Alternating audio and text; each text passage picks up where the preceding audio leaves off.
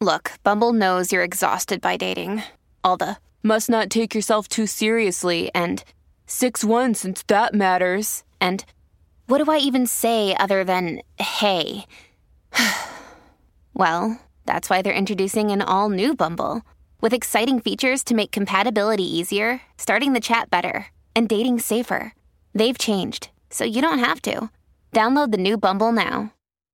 At Evernorth Health Services, we believe costs shouldn't get in the way of life-changing care, and we're doing everything in our power to make it possible. Behavioral health solutions that also keep your projections at their best? It's possible. Pharmacy benefits that benefit your bottom line? It's possible. Complex specialty care that cares about your ROI? It's possible. Because we're already doing it. All while saving businesses billions. That's Wonder made possible. Learn more at evernorth.com/wonder. When you need mealtime inspiration, it's worth shopping Kroger, where you'll find over 30,000 mouth-watering choices that excite your inner foodie. And no matter what tasty choice you make, you'll enjoy our everyday low prices, plus extra ways to save, like digital coupons worth over $600 each week. You can also save up to $1 off per gallon at the pump with fuel points. More savings and more inspiring flavors make shopping Kroger worth it every time. Kroger, fresh for everyone. Fuel restrictions apply. Welcome to the New Books Network. Hello, and thank you for joining me for the 110th episode of my podcast, Dan Hill's EQ Spotlight. The series appears here on the New Books Network, which has as its motto, sharing knowledge so people can thrive. Today's topic is Dare to be Remembered. I'm joined by Greg Hoffman, the author of Emotion by Design, Creative Leadership Lessons from a Life at Nike. The publisher is the Hachette Book Group. Greg is a global brand leader, advisor, speaker, and former Nike Chief Marketing Officer. He's now also the founder and principal of the brand advisory group Modern Arena. He's a branding instructor at the University of Oregon's Lundquist College of Business, as well as a member of the Board of Trustees at the Minneapolis College of Art and Design, commonly known as MCAD. Greg, welcome to the show. Thanks, Dan. It's a pleasure to be here. Looking forward to the conversation. Absolutely. So start us out, a brief overview of the book, if you don't mind. Yeah, well, Emotion by Design is a guide to help leaders of all levels, whether you're a leader of one or a leader of many, to build strong and powerful emotional bonds between your brand and your audience and between products and people. And I illustrate that through my journey from Nike design intern to Nike Chief Marketing Officer over 27 years. And just maybe one last point is that when I say creative leadership lessons, you don't need to have the word creative or design or innovation in your job title, because I believe everybody has an opportunity to participate in the creative problem-solving process. Well, in fact, in the book, you mentioned that two qualities that are really dear to you are empathy and curiosity. Do you mind speaking to both of those? Yeah, absolutely. I believe behind every great product or every great story or experience that you have, it starts with a process that emphasizes empathy, because you have to deeply understand and peel back the layers to find the ultimate problem you're trying to solve for your audience, right? And I talk about this idea of seeing what others see, but finding what others don't. Because oftentimes we're just looking at what's on the surface, an observation or assumption. And so the role of empathy in the creative process is to find a deeper truth that you can reveal through the world, through a product or a story. And then curiosity, of course, is related to that. And that's about finding points of inspiration outside of your what's in front of you and bringing that back into your process and applying it to your process. And that's why one of the examples I use is probably Nike's most revolutionary innovation is Nike Air. And that actually came from an engineer that worked for NASA and was working on astronaut helmets, and came to Nike with a concept that led to creating the airbags that obviously are prevalent today in footwear cushioning. So empathy and curiosity, to me, are the springboards, if you will, that ultimately lead to the best innovations that are the most meaningful and helpful to people. Sure, and connect to others. I love what you just said. I can remember once, unfortunately, the contrast, meeting with someone who was kind of thought of themselves as a hotshot website designer, and they were really interested in eye tracking. They wanted to know where people looked. And I said, well, how about how people feel in response to your designs? He said, why would I care about that? And I went, whoa. Wow, yeah. Well, I'm glad you brought that up, because I think what separates the best brands from the average brands are the ones that ask that question. How do you want people to feel about themselves when they interact with your brand? Because at the end of the day, exactly, the best brands are the ones that empower people and give them confidence and make them feel like they can take on, the world and accomplish their aspirations and dreams. So on that line, I can't resist but going to the book's title, Emotion by Design. And my question would be, what emotion or emotions are we actually specifically talking about here? Are there certain campaigns, things you were involved with where a particular emotion was kind of your touchstone, as it were? Well, it depends on the athlete that you're trying to tell a story about, or the innovation that you're trying to launch into the world. And I believe, it starts with creating a brand personality, meaning what are the different characteristics and traits that you want to express to the world that represent your brand? And then two, what are the tones of voice that you want to speak about these stories and traits? And so, obviously, you might want to tell a story of a heroic story, and you might express that in a soulful way, and it stirs emotions in a way with your audience that maybe are more reflective. Or you might want to tell a story that reveals the humor in sport that we can all relate to. And therefore, that's going to engage your audience in a different way. But the point is to make sure that you're not using the same tone of voice and expressing the same characteristics every single time the consumer interacts with you. Because just like if you and I were having a conversation and every time I showed up, I told the same story in the same way, it would become boring or maybe even annoying. So it's really a mosaic of characteristics and emotions, and it's just choosing the moment and how you want to express yourself as a brand. And ultimately, it's the totality of those moments and interactions that ultimately create that image and impression of your brand in the world. I really love that answer. I do think you have to stay open to what the possibilities are and what's the organic fit for a particular campaign or athlete, product, whatever the case may be. One of my favorite books is called The Hero and the Outlaw, and it looks at archetypes and brands in terms of 12 different archetypes drawn from sources from fairy tales to the Bible to mythology, etc. I just think it's a really interesting way to come at the whole idea of personality traits and brand and so forth. And speaking of curiosity, I mean, the fact that Stephen Curry would, apparently all but pass out on the floor at the end of winning the championship here recently. I mean, no one could expect that. I don't think he could expect that, but it's just such a interesting development, such a crowning achievement in his career to take that next championship. It's a good point, because I think we can all relate to the physical demands and what he gave to himself and what a lot of these athletes give to themselves. And then once they accomplish it, you can actually see also the emotional demands of what it takes to stay in the moment and not let your emotions get in the way of your performance, but instead fuel those. And that's, I think, sometimes, that's one of my favorite sports is boxing. And the reality is a lot of fighters, as they come to the ring, they drain themselves because they're so emotionally pumped up, and then it leads to a bad performance. And so, I love that you brought that up, because it does show like how important emotion is within performance, not just in sport, but all of us. Yeah, no, you make the point humans experience emotions.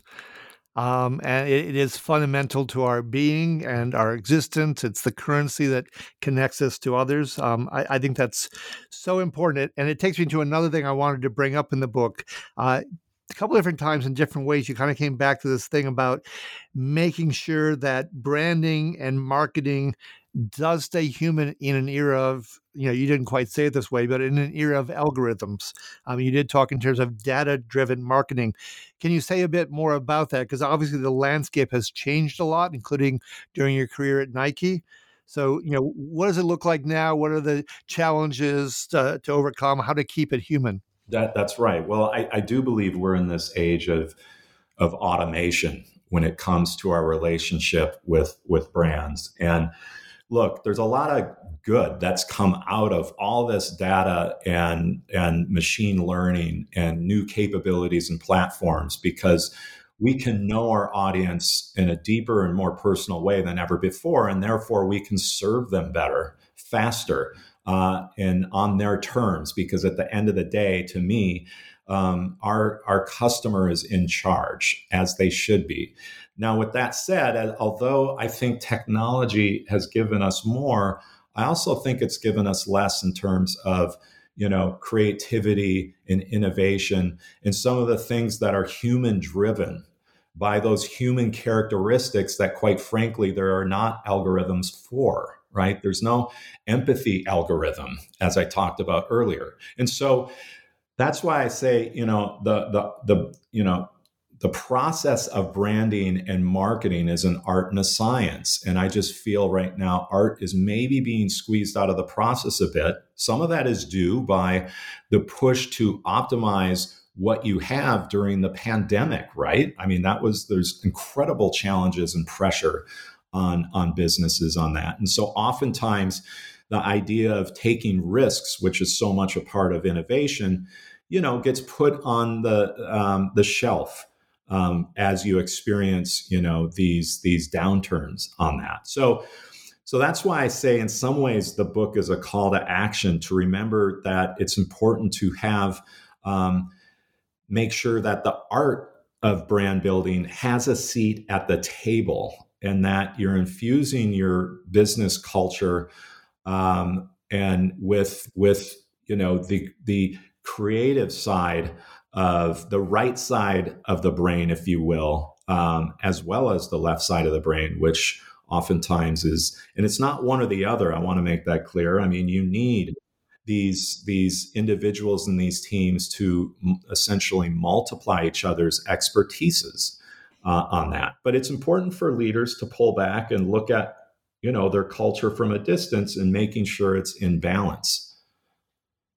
Okay. No, I think that's all fair. I'm curious on this point about, knowing how you're making that connection with the consumer, Nike's relationship to market research. And I'll put out there that, I was probably the second person after Daniel Goleman to talk about the importance of the role of emotions in business. So when I launched my company Sensory Logic to look at market research, I didn't want the usual methods. I thought they were a bit too rationally oriented. So I wanted to look at emotions. And I made out a hit list when I first started. I said, what's really emotional? I said, well, Disney's emotional. I've done work for Disney. I said, Hallmark's emotional. PetSmart's emotional. I've done work for them. Cars and gambling. And then I came to sports. And yet I'll admit to you that I never did end up getting a meeting, not even a phone call conversation with anyone at Nike.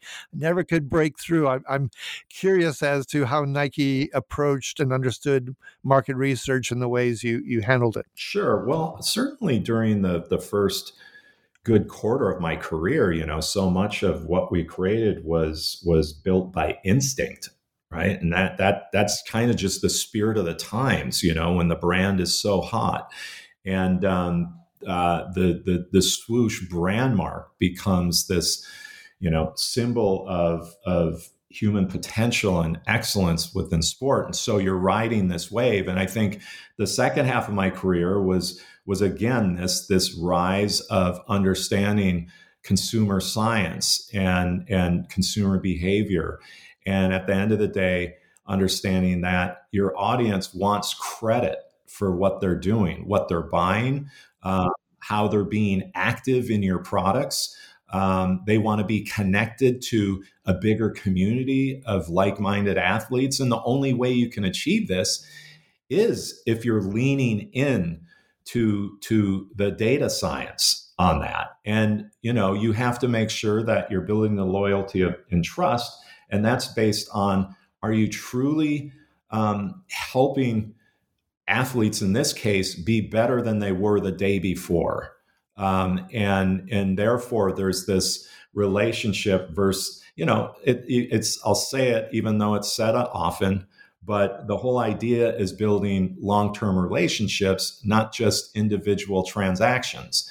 And so I think that's where this instinct meets analytics. And of course, some of that is through everything from marketplace research to reading the signals of the market, but also even mixing that with real conversations and interviews with consumers, on the ground. And it just means that, I think not just Nike, but I think the best companies look at their brand as a club and look at their audience as members. Because if you do that, you're really not marketing, you're serving. Because at the end of the day, your membership has to come with privileges, and you better prove that out.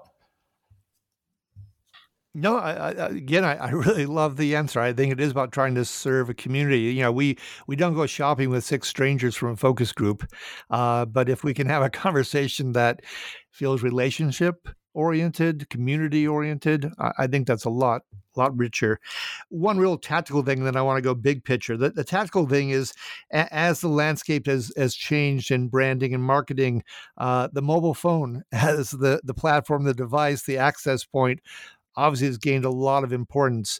What are the challenges, the opportunities? How did you face dealing with, the mobile phone being so front and center in the universe? Yeah, it's a great question. And I would almost illustrate it this way: is pre-smartphone, certainly. Oftentimes traditionally advertising even into the 90s and early 2000s was a brand broadcasting their messages at their audience, right? It was one way. And where it evolved is this two-way conversation. And I think the advent of social media and the smartphone allowed your customers and your consumers to play a much greater role in having this level playing field with a brand. And so a brand's job in some ways is to start a conversation, is to be the catalyst. But at the end of the day, it has to involve its audience. And of course, having, that kind of platform in the palm of your hand where your point of view and opinion can matter and have great influence. And so that had a radical effect on the way brands communicate. Now, with that said, oftentimes a lot of the content and storytelling that brands create is somewhat disposable because of the amount they're creating and the cadence, this accelerated cadence of how often they're posting on social media. And so I always emphasize that just because we've evolved in the way we engage and connect with consumers in terms of telling our stories, that it is ultimately important to understand that no matter how small an interaction is or a piece of communication is, it still has to represent your brand story. And so that's why I kind of cringe sometimes when I hear the word content or content distribution. Because at the end of the day, what you're doing is you should be telling a story that you want to share. Words matter, and I think it certainly matters in culture on that, if that makes sense. No, and how you frame it, and keeping that storyline, cohesive and yet growing. But it does strike me when you speak about accelerated cadence. I mean, you go from the 30-second TV spot to, the video online through the phone might be 15 seconds. It might be 10 seconds. It might just be an image. There's a lot of radical compression going on. That's right, and you have to keep going back to those fundamental questions. Does this story, even if it's just a line of copy or a product description, does this represent our brand values? Is it expressed in our tone of voice, right? And is it, at the end of the day, helpful and meaningful to your customer's life? And I think sometimes we're moving so fast that we don't stop to ask those questions. Yeah, no, I really like where you're going with this, because I do think that values is so central. I spent some time recently when I was in Cincinnati to give a speech up at the Cincinnati Design Program. And I was talking to one of the professors there. He said, it's so interesting. We're learning more from those students than they might be learning from us. And one of the things we're learning is this is a very activist generation. And for them, values are absolutely front and center, and they have to be discussed and negotiated and understood and appreciated and respected. So I kind of want to move there in the last several minutes of our interview. One is, of course, the whole notion of working with celebrity athletes can be tricky because their careers can have great moments. They can also have the risk of scandals or down moments. So right now, just to take something right out of the news, we have this Saudi Arabia-backed golf, tour, LIV. If you were still at Nike, how do you think Nike would be looking at this and trying to evaluate how it deals with the whole disruptions going on in the golf universe? Yeah, I think it goes back to, what is your mission as a brand? In the case of Nike's, it's to, create innovation and inspiration for every athlete in the world, from professional athletes to everyday athletes like you and I. And you, whether you're in marketing or any particular department or division, when you walk through the door, that's what your focus is. And you can't be distracted by the news of the day. And so part of my role always was to make sure that, we came back to our purpose and our promise to the consumer, right? And anytime we veered from that, and maybe we're trying to create a commentary that was based on, a specific news moment, if you think about it, then you're just drifting away from your primary role, which is to reveal why a particular innovation will give you superior performance, or what are the unique backstories and journeys that these athletes are on that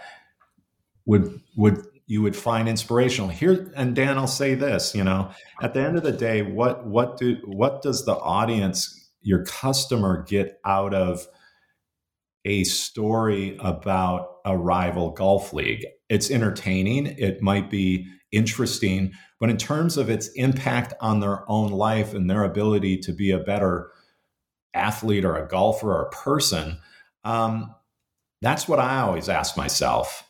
At the end of the day, my role is to improve, certainly while I was at the Sploosh, was to improve an athlete's life. And so I'm not saying that you have to be under a rock and out of touch with, the biggest newsworthy moments of the day. But at the end of the day, I think your job is much, much bigger than that.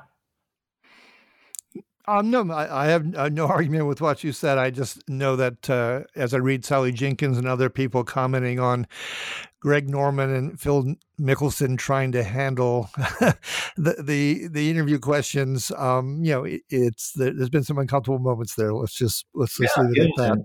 And time will tell. It's hard to predict how this will all shake out. And Yeah.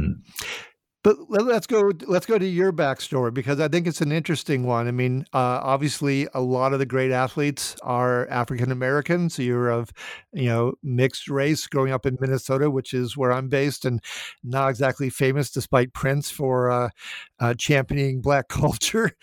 So there had to be a lot of moments of struggle and looking for acceptance, hoping you'd find empathy from the other side while practicing it yourself.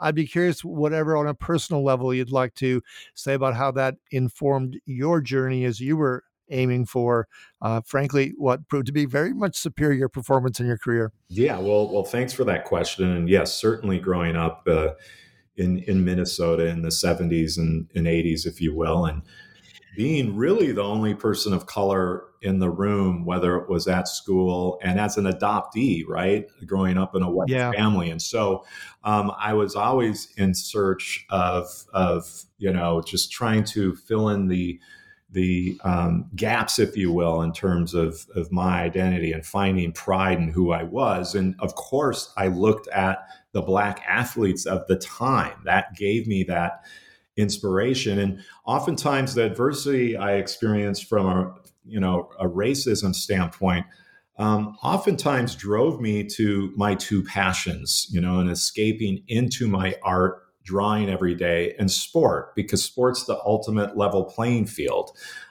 When you're on that field, everybody's equal, right? And so I found my way into these two twin passions. And then, of course, I see this brand Nike when I'm a teenager, putting African Americans in their advertising, which was unheard of at the time in the mid 80s and into the late 80s. And so it's just, this idea that I then went to work for this brand where I was able to combine my two passions of art and sport. And then ultimately take those experiences I had growing up and was allowed to show up in the room, if you will, of business and evaluate work by drawing on that personal experience. And I think, Nike's always been this brand that's taken a stand on some of the most important social issues of our time.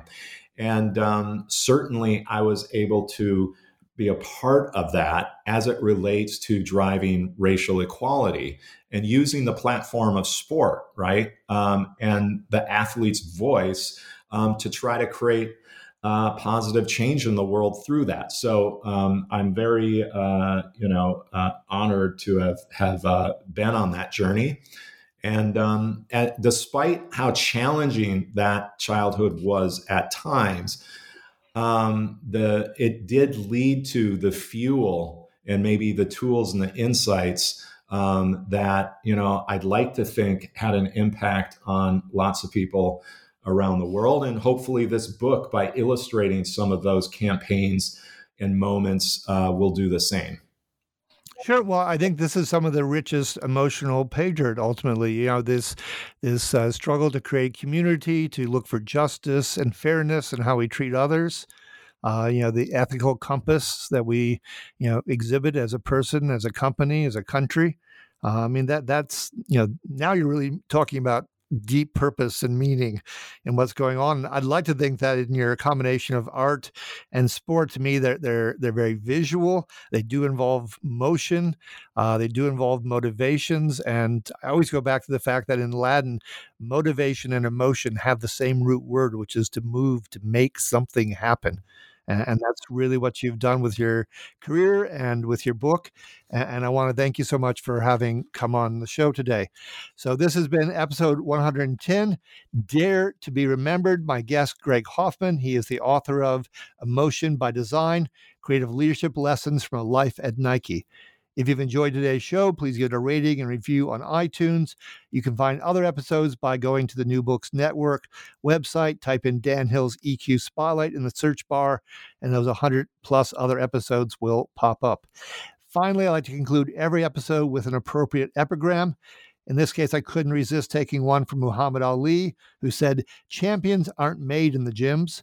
Champions are made from something they have deep inside them, a desire, a dream, a vision." Until next time, take care and be well.